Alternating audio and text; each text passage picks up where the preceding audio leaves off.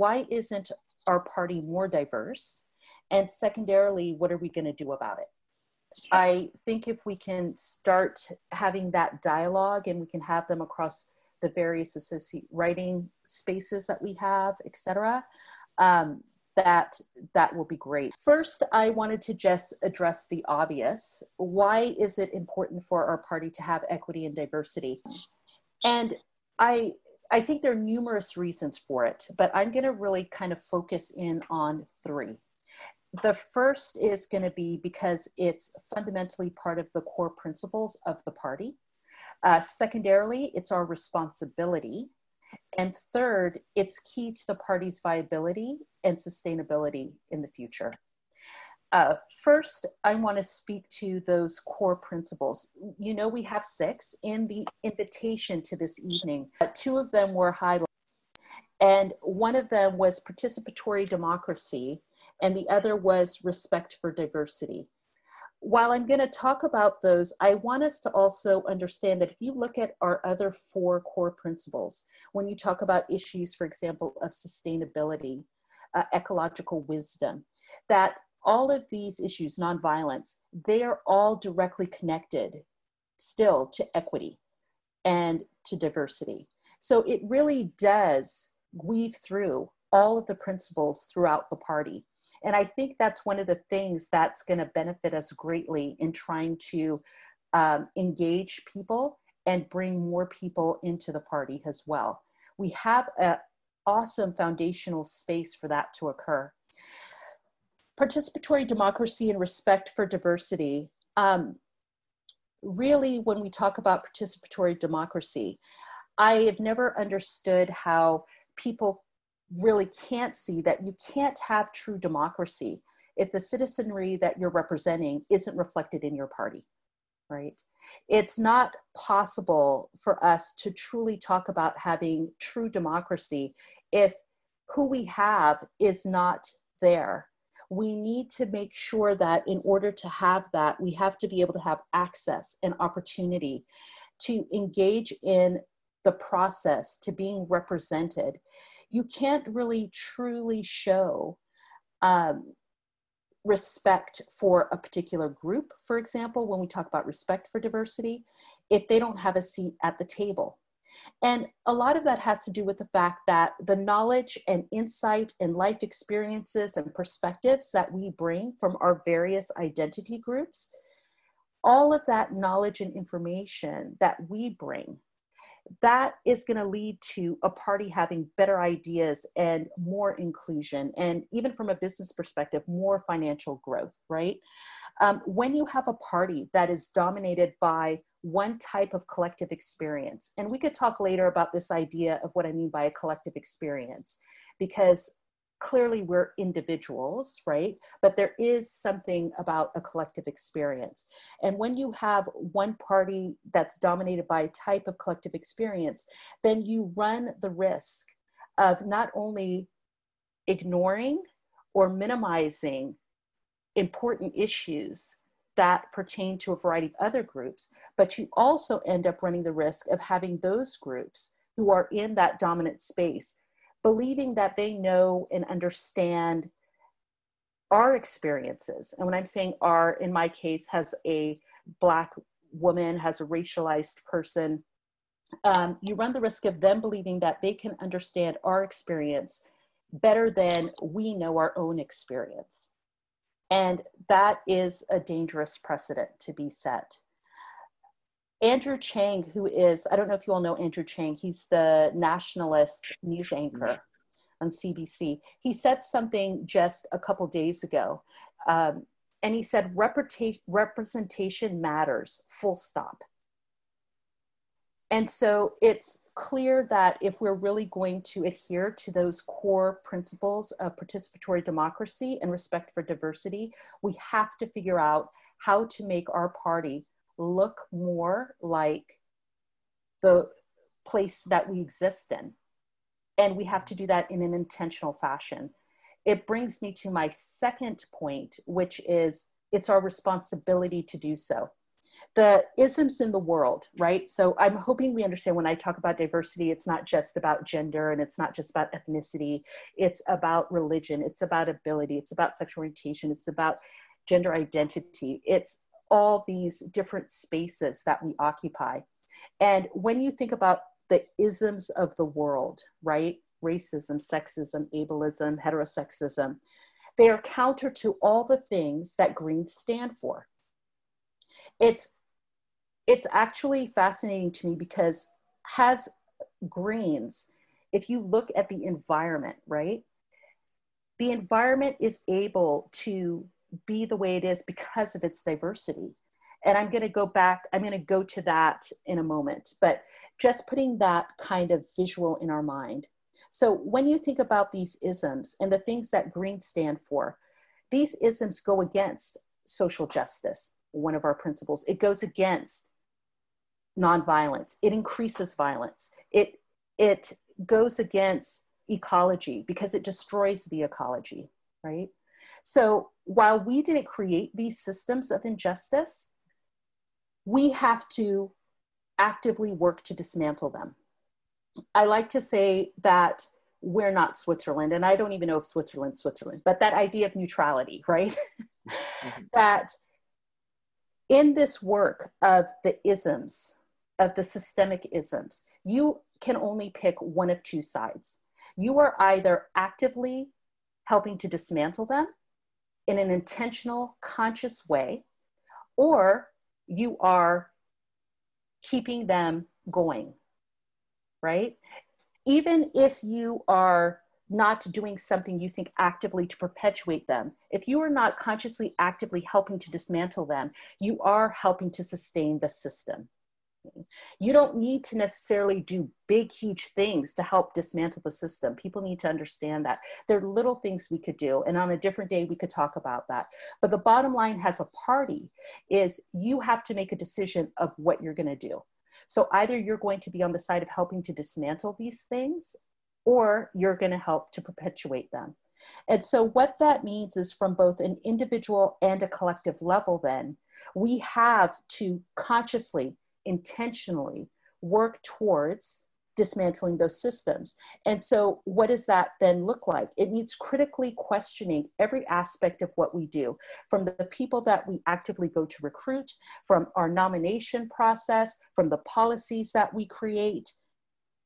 We have to analyze every aspect of what we do and see how we are perpetuating the systems that be, or is what we're doing helping to dismantle those systems. And we have to be willing to make whatever changes are necessary then to achieve that goal.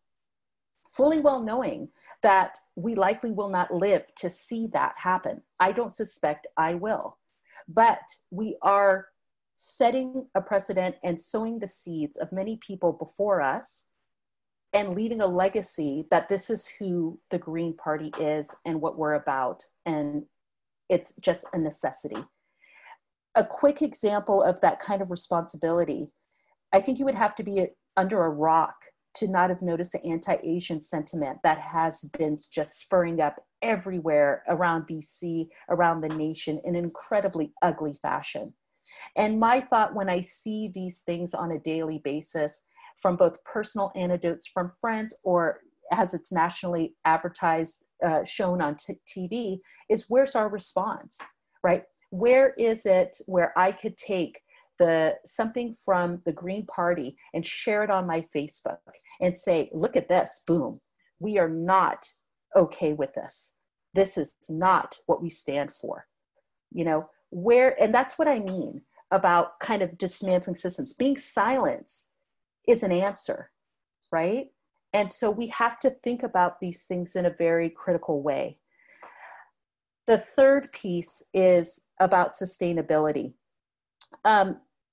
It's really interesting that the National Green Party Leadership Contest, which I listened to, I think it was about a month ago or so, when those that were running spoke. And one of the issues they spoke about is the need to diversify the party, that it was a critical issue and one that needed to be addressed.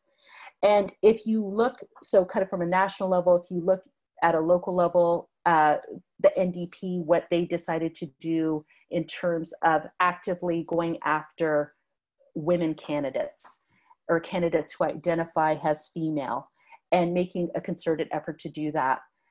I want to kind of put us in context about why it's going to be so important for us to do this now for the life of the party, and for not only for us to be relevant, viable, and sustainable, is because the demographics are shifting. Our neighbors to the south here they're going to become the first massive democracy that's not going to have a majority group, right? We know that within the next 10 to 15 years, the United States is going to have a majority minority space. We see it here in Canada. The demographics are showing the same kind of shift, especially in 3 major cities, one of which, of course, is Vancouver. So Toronto, Montreal, and Vancouver. And one of the things that you see with BC is we're considered one of the most ethnically diverse provinces, right? Almost 30% of British Columbians immigrated to BC from another country. We have 45, and this was 2016 census data, so that's going to change in this next year. Almost half of Metro Vancouver are visible minorities, and for census data purposes, visible minorities does not include Indigenous persons. In addition, when you think about that, by 2031, they expect that persons of European descent or white persons will be the minority in Vancouver. More than half of the population speaks a language other than English, has their first language on the mainland.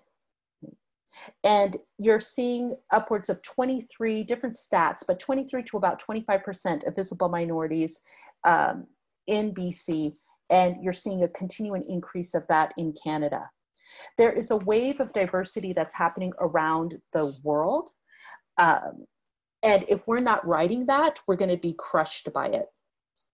It was interesting. I don't know how many of you read, about 2 years ago, there was a piece in the Vancouver Sun by Douglas Todd, who wrote a piece called Why the Greens Don't Attract Ethnic Voters.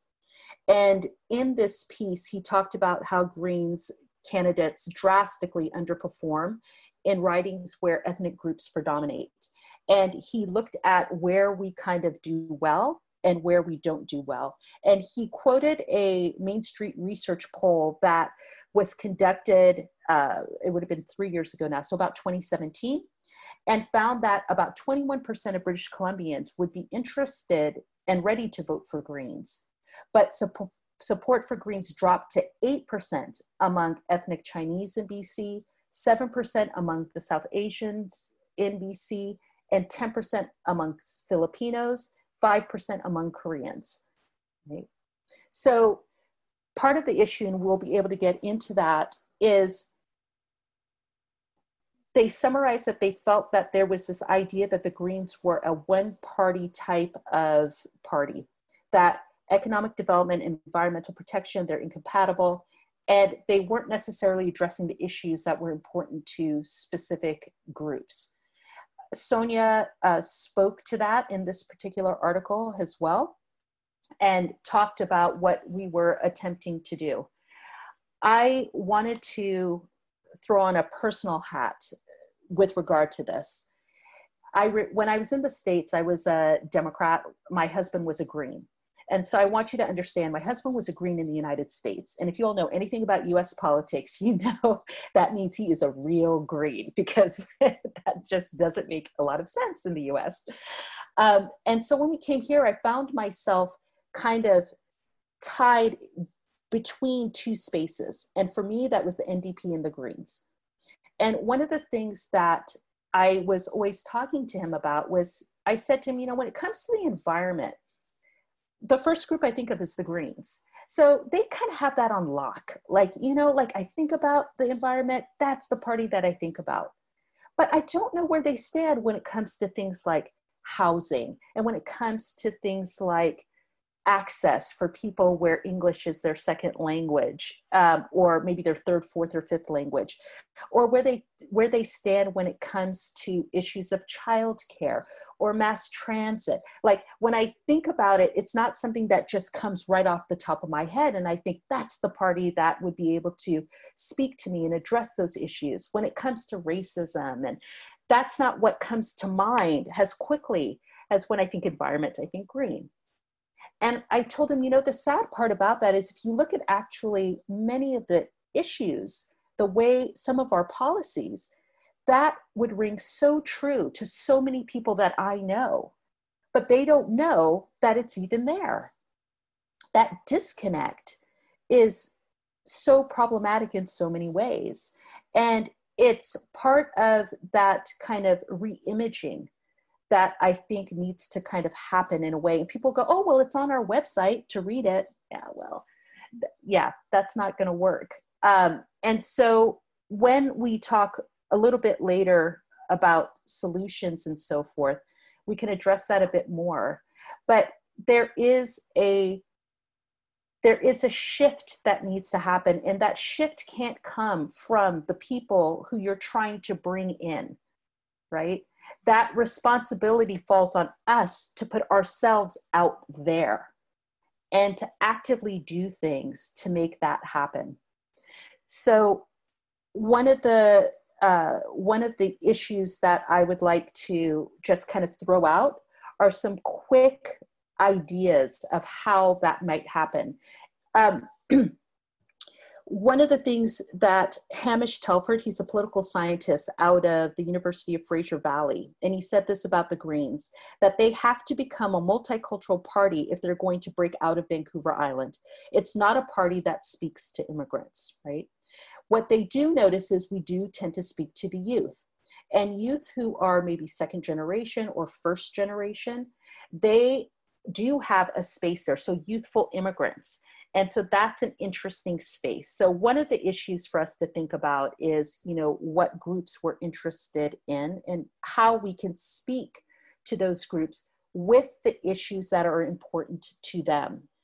And I could speak more about that a little bit later.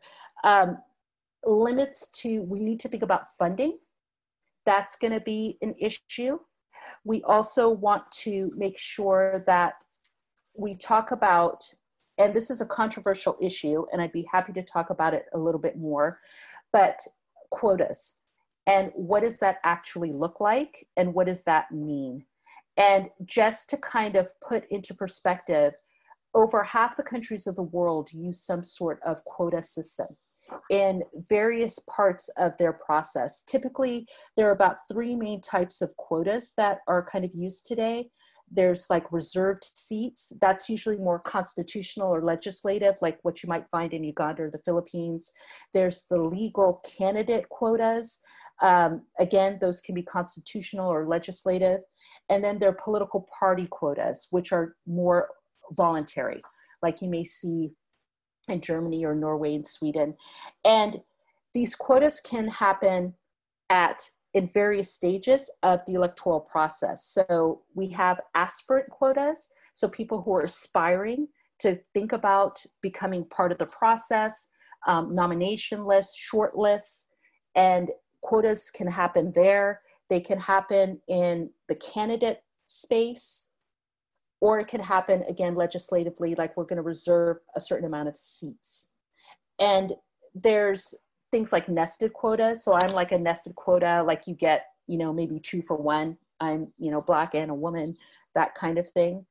And quotas, usually when you look at it, really often are addressed via persons who identify as women, like trying to get some sort of gender equity balance going.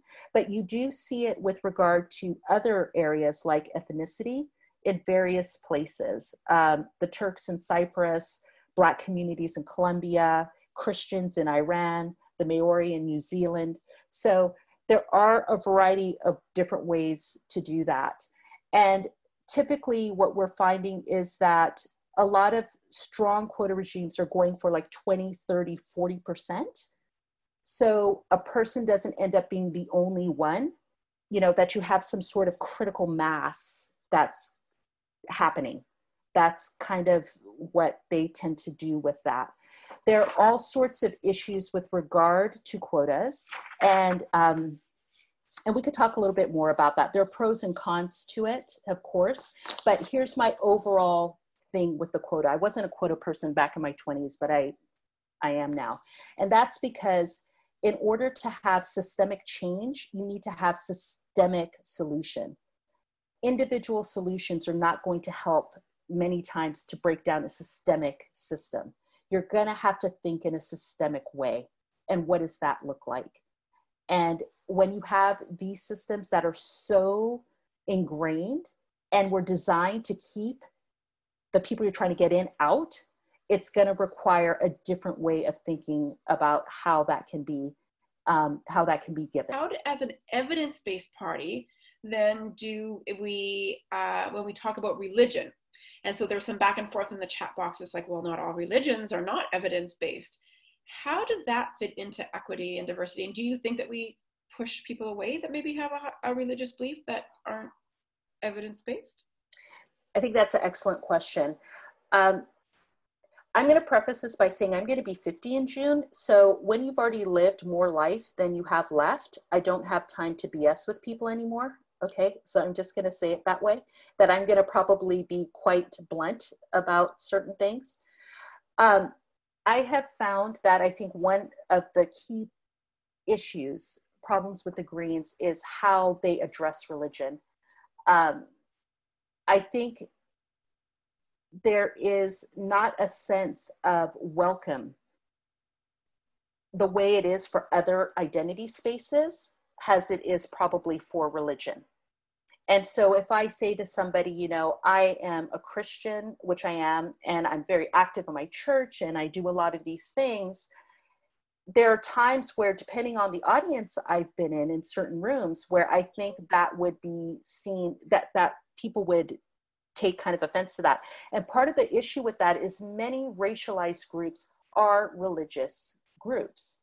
And if you just think about religion just in general, and I'm not, and I'm saying religion, there's spirituality and there's religion. When you think about religion in general, the majority of the world believes in something, you know, in some type of spirituality, some type of religion. The majority of the world does that. The minority of the world does not. And when you think about that, and you realize that across the space, your spiritual self, when you talk about the holistic being, right? The spirit is part of that. You have to speak to that in some way, or you have to find a way to not make people feel bad about that space. And that is something where when you go across, it means, for example, would a Green candidate, for example, be willing to go to a temple, a church, a mosque, a synagogue, right? That's where you're going to find a lot of people that would be willing to listen to you. And again, it speaks to a lot of the issues that are important to people of various religious spaces. I don't know a religious space that is not environmentally conscious. I don't know of a religious group that is not interested in equality for all people. I don't know of a religious group that isn't interested in figuring out how we all can get along in a nonviolent way. And so when we talk about the science-based evidence for that, most scientists are religious or spiritual, right? Like, I don't know, we got into the space where science and religion, spiritual, and I don't know, well, I kind of know how that happened, but they're not two separate entities, right? I think. Well, that's true most of the time. But I can just jump in here if possible. I've read a lot of news headlines over the years about very Orthodox Jews and very Orthodox Jewish sects, often known as Haredi Jewish sects, but often also called ultra Orthodox. Right. And there have been a lot of those rabbis who are very prominent members of that community, have tried to encourage, have tried to make Haredi Jewish sects, a lot of them separate, from most Jewish sects. So it's like, Haredi Jews are kind of like way out there. That's kind of like, like almost very distant, one of the most distant from, among Jewish sects. Most of a lot of them found in Israel or the United States, but the influence of that sect within Israeli politics is very strong, and it's such strong, it's so strong that in some parts of Israel, among them West Jerusalem and Bnei Brak near Tel Aviv, public buses do not run on the Jewish Sabbath. So it's very important. So sorry to interrupt. I'm just going to, I think, take what you're saying and just expand it a bit into the conversation. I think for any religious or spiritual group, you can find an extreme. So it's not about the party getting caught up in that, right? It's really about making a space where people feel welcome to bring themselves in. And what that looks like for people is going to vary. As a party, you can say, we do not authorize any type of discrimination, this, that, and the other, right? That's not speaking to a specific religion or speaking to a specific spiritual group. But when you're talking about things like religion and spirituality, and you're in this idea of being an evidence-based party, I'm just not sure why those two things are seen as so mutually exclusive, right? And I think we're going to have to figure out a way to be able to go in and share our ideas and our policies and so forth with all groups, and us ourselves not discriminate against particular groups of various religious backgrounds because we believe, I don't even know what we are believing about that. I don't think that should be something that the Green Party does, like they X out a whole group of people. That doesn't make a lot of sense to me. And I think one of the ways that we are going to expand is by encouraging people, no matter what faith backgrounds they're coming from, to come and find a home here, right? I don't think that getting off on extreme examples of extreme groups and parties is a good way to think about what I think we're talking about with regard to religious and spiritual identities. We have a question from Tara. Her hand's up. Tara, do you want to unmute yourself? Yes, thank you. I'm going to keep my video off. Our bandwidth isn't super where I live. So thank you so much, Dr. Gunderson. I really appreciate you doing this. It's been fascinating. You did very briefly talk about finance, and it just sort of triggered a thought. So I don't know if I have it fully articulated in my own self yet, but do you think there's some type of issue there about socioeconomic status or affluence with the Green Party connecting with visible minorities, with newcomers? I just feel that there is quite a bit of whitewashing that has occurred with the Green Party overall, and it seems like it's a fairly affluent party in general, and so there could be this disconnect with connecting with newcomers and visible minorities. Yeah, I think that might be possible.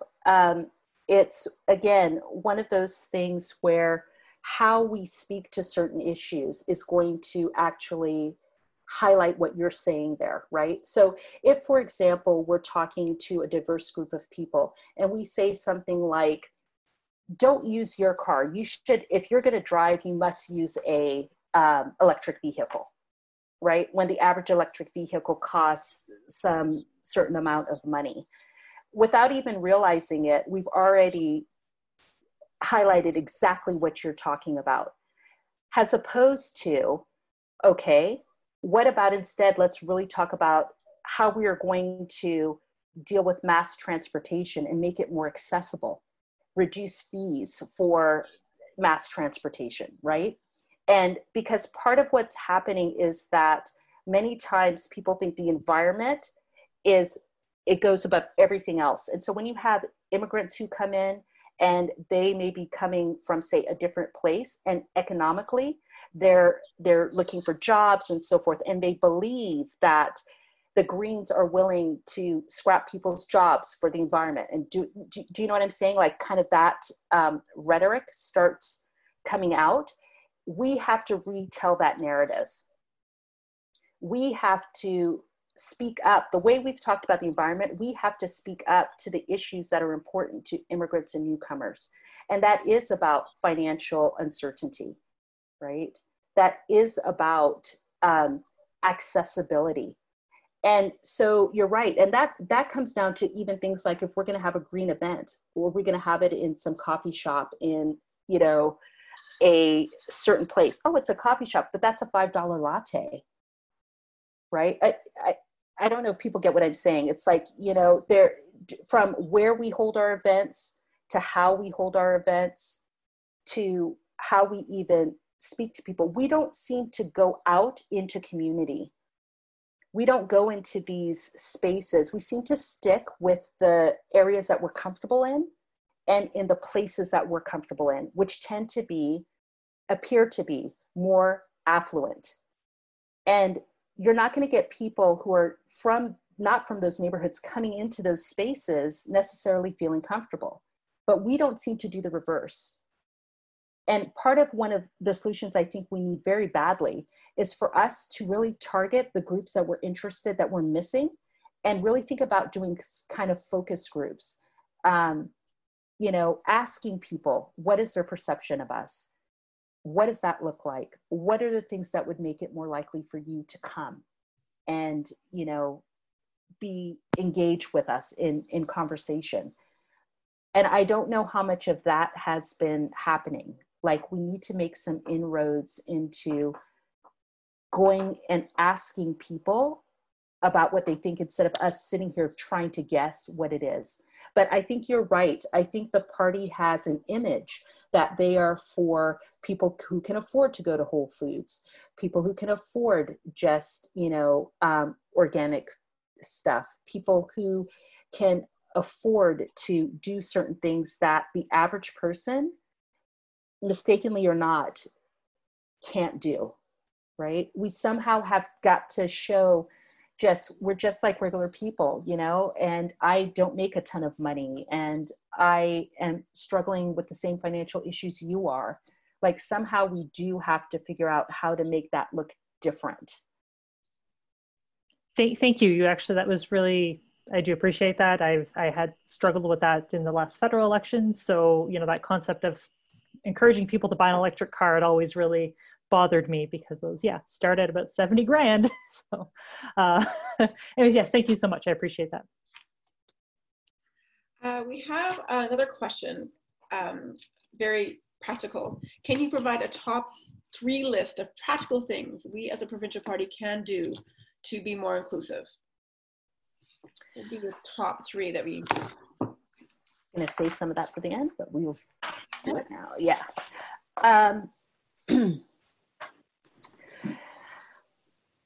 Get active within your groups, your associations, right? And have an honest conversation about who is missing. And when I mean an honest conversation, I don't mean, oh, you know, we've tried and people have come in, you know, we've done all this stuff. I mean, really sit down and go, why is it that everybody around this table is white?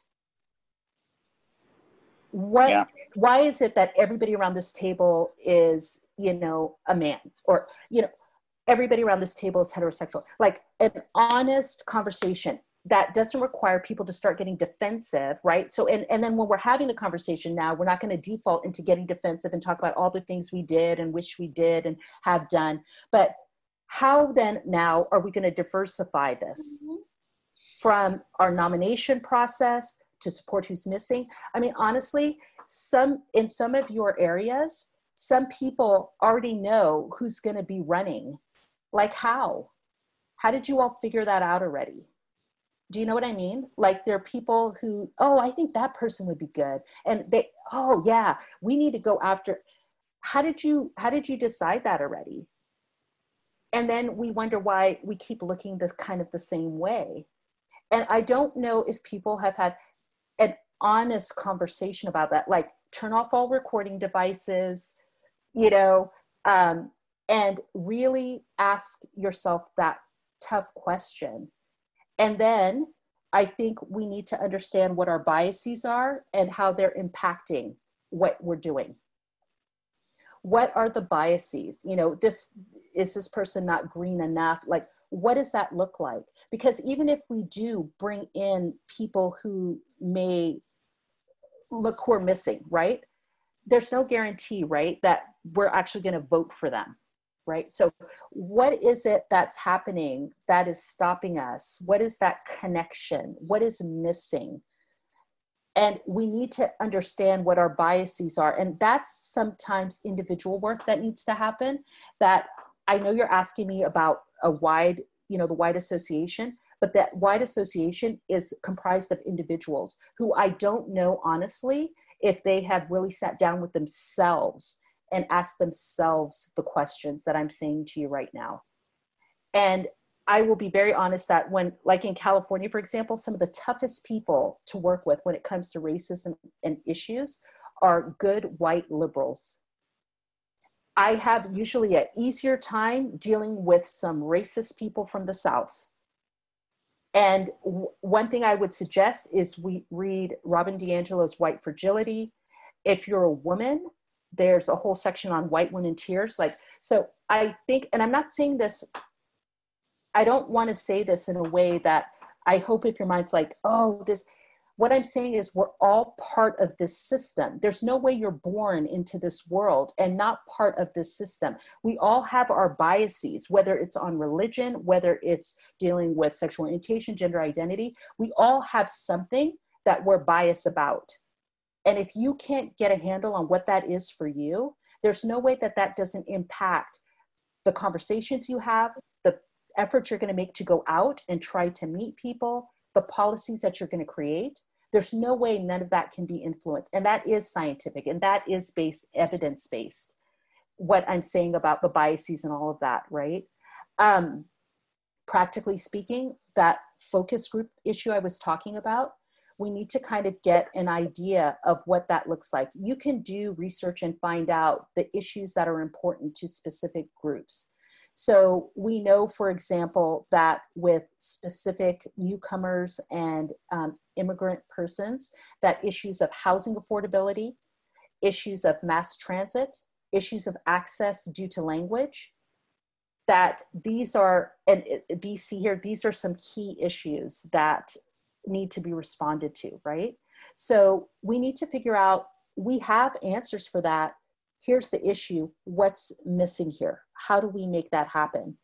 And that's going to require, you know, talking to people who are different and finding out what is it that we need to be able to get our message across. So start out, you all need to have, after this, people don't need to hang up and then just be like, oh, okay, well, that was interesting, or I'm pissed off because she didn't tell me what I wanted to know, and da-da-da. You need to be, okay, let's get together. What time are we meeting next week to start having the conversation? And who's going to be there? And what's going on?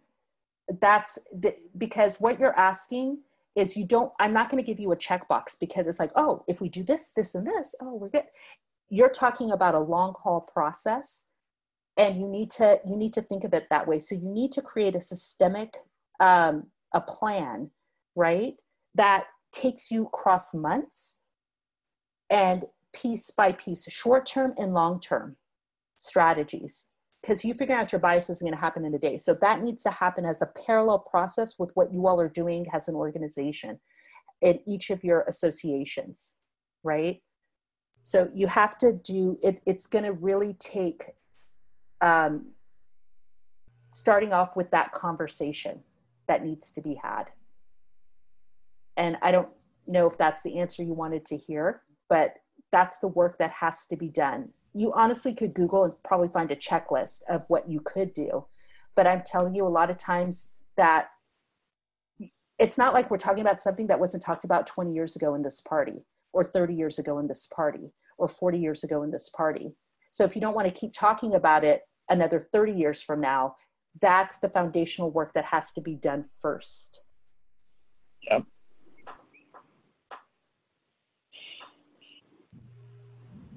And I think of, it's also. Sorry, I'm just going down the list of questions here, and I know the one speaker that was just about to speak had already asked a question, so I'm trying to just make it fair for everybody to get a question on. Rob Hayner, I know you had your hand up a while ago. Would you like to ask your question now? Oh yeah, actually you've spoken to a bit of it, Lisa, but anyone looking at my image will see that I am the prototypical middle-aged white guy, bathed in privilege. What can I do to actually help move this conversation forward? Like, how do I operate in an effective way that is necessarily going to be welcoming when I am effectively the very face of the mainstream privileged people? You are key, because it's kind of like you hold the power and the privilege. And so that means you're key to having the conversation. Racism doesn't start when I walk into a room, right? If you have a group of white persons in a room, race is there because they are a race. And they need to have a conversation about that and how they're going to use their power and privilege and what that means. When you look at sexism doesn't start when women walk into a room. If there's a group of men, people identify as male, sitting in a room, they need to have a conversation about how their male privilege and power, how are they going to use that to help dismantle sexism, right? Because and it's an important conversation, because when somebody who identifies as a woman walks into that space, it changes the dynamic. You are able to have more of an honest conversation in a room full of men. When I'm with my sister friends, there are things that we say as Black women that I would never say in a meeting like this, right? There's aspects of there's perspectives and things. And so you hold the power and privilege, and you're the ones that are going to have to, that's where most of the pushback is going to come. So let's just say, for example, the Greens decided to do something where they run just only women. I'm not saying to do that. I'm just using this as an example, right? The pushback you're going to get is, well, what about the men? The men are going to be like, what about us? Versus in a group of men, a man saying, you know what? We already are 60% male. So this makes sense. What can we do then to support this female candidate and get this going? Because we know her voice is critical for us to be able to be a participatory democracy. It's critical for us to move forward. Unless we assume that as a man, I understand what she's thinking about as a woman, and then I can speak for her, which is what's been happening, right? And that's what I mean about having these critical conversations. You're the absolute perfect person who needs to sit with other people who are afraid to say what they're thinking because they don't want to be called racist or sexist or homophobic or Islamophobic or this or that or the other, right? It's you are the power and privilege keeper. So we all hold power and we all hold privilege in different ways. And what I try to tell my sons who I'm raising as Black men, that they have a power being male. How are they going to use that power, and how are they going to use that privilege to help dismantle this system of sexism? You all need to identify what your powers are and what are the privileges that come with that. As a Christian woman, I have power and privilege in this society.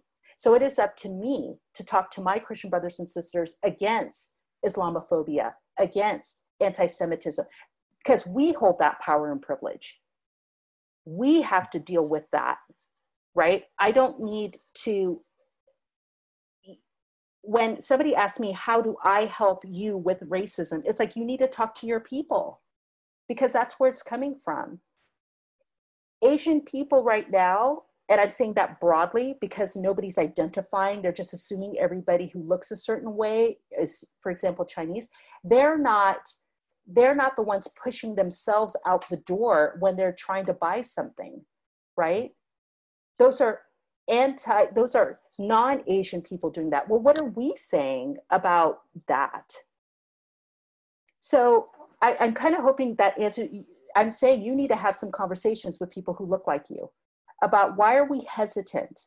Why are we defensive? Why are we getting up in arms about adding into the party, which means it's going to look different? Why are we uncomfortable with that? That's the conversation, a real conversation that needs to be had. And that can't be facilitated by somebody who looks like me. We're at a few minutes to 6. We have a few more questions, but we only have time for one. So Nazian, sorry if I pronounced that wrong. Do you want to ask the last question? Thank you. I'm just going to lower my hand. Nazanin. Thank you, Lisa, for your conversation. Like, I just looked at the faces and I was like, oh, there's one of color who's like visibly a minority. And I was like, oh, that's also the person who's going to talk about equity. Of course. Like, this is so typical. Like, if you're a person of color, like, you just notice it right away that, like, I was very involved in labor, and the only people that I used to see in podium on union conventions who were people of color was the equity seeking groups. And it's just so disheartening, actually. Like, I'm laughing. It's funny, but it's also so disheartening. So thank you for bringing up that a lot of the conversation that needs to be happening is actually when people who these conversations are about are not present. So, for example, as an Iranian person, we also have a lot of anti-Black sentiments that was rooted in Portuguese slave trade. And when we're having this conversation, I'm not having this conversation with my friends and family when there is a Black person involved. God knows, like, this is not the time. I have those conversations when they're not alone, when they're not present, because it's just people want to process their feelings, and a lot of shit comes out when we process our feelings about our prejudices, and it's very hurtful. The same way if someone has any homophobic ideas, you don't want a gay person to process their feelings. It's just a lot of hurtful things come up unless they volunteer. But what I wanted to see if you can speak to is, you know, like, we attract all minorities and all sorts of rainbow diversity. It becomes very fast about how to sustain, how to actually keep people who were involved. And I'm speaking from an experience of, I'm a person who tries to stick my head into every place that I can. And I'm at a place that I've been jaded enough to be disappointed easily, and I leave. It's not because I'm not involved. It's not because I'm unaware. It's not because the onus that has been put on me, I don't deliver. It's because there are certain things that I hear over and over that gets disappointing. So I want to kind of like move the conversation also a little bit. So you attract all these people, you attract newcomers, you attract people who are ESL and have all sorts of backgrounds that are just really, really amazingly diverse. Then what? What are some of the things that as a party, the Green Party can do and that we can do to actually be able to make this sustainable for them without being tiresome? I get tired, I get exhausted, and I just give up. And I was like, you know what, screw this, I'm just going to find another place for me to land. And I believe that I'm not the only person who is here who has that experience. I'm pretty sure in your own identities, everyone has felt like that one way or another. It's not just about race or sexual orientation or religion or gender. We all feel that, and I think we have to be aware of where we have felt that. So what are some of your comments about that?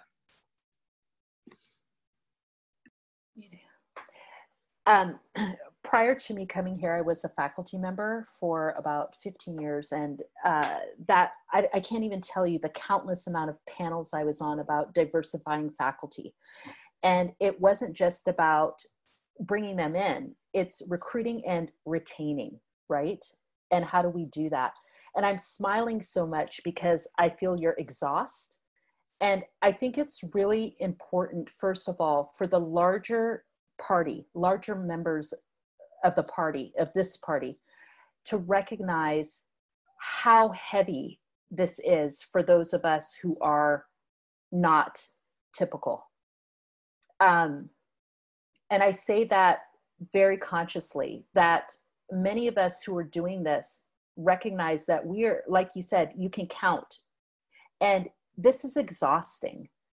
And it takes a lot. And we are not just like everybody else. I remember a faculty member saying to me, who's a white male, he's like, Lisa, you and I are exactly alike because we each teach 5 classes. And I'm like, no, we're not. You're not asked to be on every committee. You don't have students driving an hour to have your class because you're the only Black professor they'll ever have. No, we do not have that. You don't deal with the issues that I deal with. And so in terms of this party, it's part of that retaining us is making sure, one, you don't burn us out, right? Asking us to be on multiple things, multiple spaces, because we're the only one. And part of, to solve that is you have to bring more people in. A real answer to your question, I think, is this is where using our knowledge and our experiences become important. So ideally, what I'd love to see, for example, is a forum where people like ourselves get to speak to the party about exactly what you're talking about. Like, we could probably make a list of the things that you're tired of hearing, right? Like, you know what they are. It's like, oh, here we go again. Well, if we could put that together and then share that with the larger organization and say, because a lot of times people aren't even aware. It's like, oh, I didn't realize that. Like, what are the things basically that would allow us to stay? Ask us, what is it that makes us feel like we want to bounce? And I can tell you, I'm on that line as well. I think I look and I go, you know how many other people look like me over on those other party? Man, I could just, oh, and I honestly am always like kind of 50-50, and I'm just like, oh, you know, and so that's the danger, right? If you're trying to bring people in, it's not just about that. It's how are you going to let us stay? And part of that is speaking to our issues. Part of that is asking us about that, asking what we're experiencing. And when we tell you, don't get defensive about it, right? Because I will tell you that I do like this little test where I'll tell you something, maybe it's racist or sexist, and I wait for your response. And if I get, oh, they didn't mean it that way, or are you sure? No, that's not what it, you don't really know that person. They're really good. When I start hearing that in my head, I go, oh, okay. And I smile at you. And in my head, I'm like, never talk to them about that ever again. And that's how I know people who are like, well, I have a Black friend and there's no racism. They've never told me anything. And I'm like, yep, I know they haven't. It's like, okay. So what I'm saying is, you need to use our lenses and our experiences and give us a safer, I'm not going to say safe, a safer environment by which we can express that. Some of us are vocal and willing to show our faces, and if you did something like that, but anonymously, you know, is there a feedback mechanism where people could do like a Survey Monkey and talk about how they feel and send that information forward? We have to have a plan for retaining. You're absolutely, and it comes down to the policies.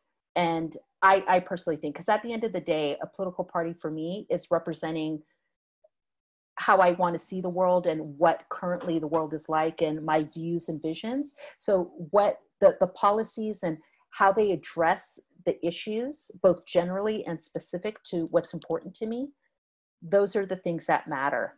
So I would love if you and a few of us could get together and, you know, be able to have that conversation with people who'd be willing, honestly, to listen to what we have to say and come up with the answers to that.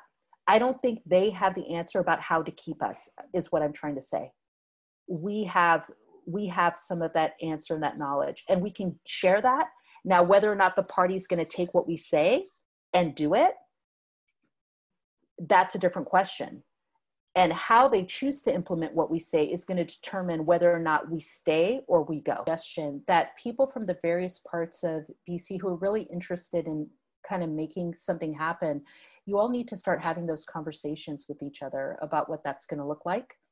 And they're very specific things that can happen, right? Translating stuff into languages that people understand. That's going to be key, especially if you're on the mainland and so forth. Being able to identify key figures in the various groups that you want to bring in, to begin to have relationship and conversation with that person to see how you can get. And I saw somebody say, we have to do our own work. You do. And it's going to take time to do that. And the key is building relationships.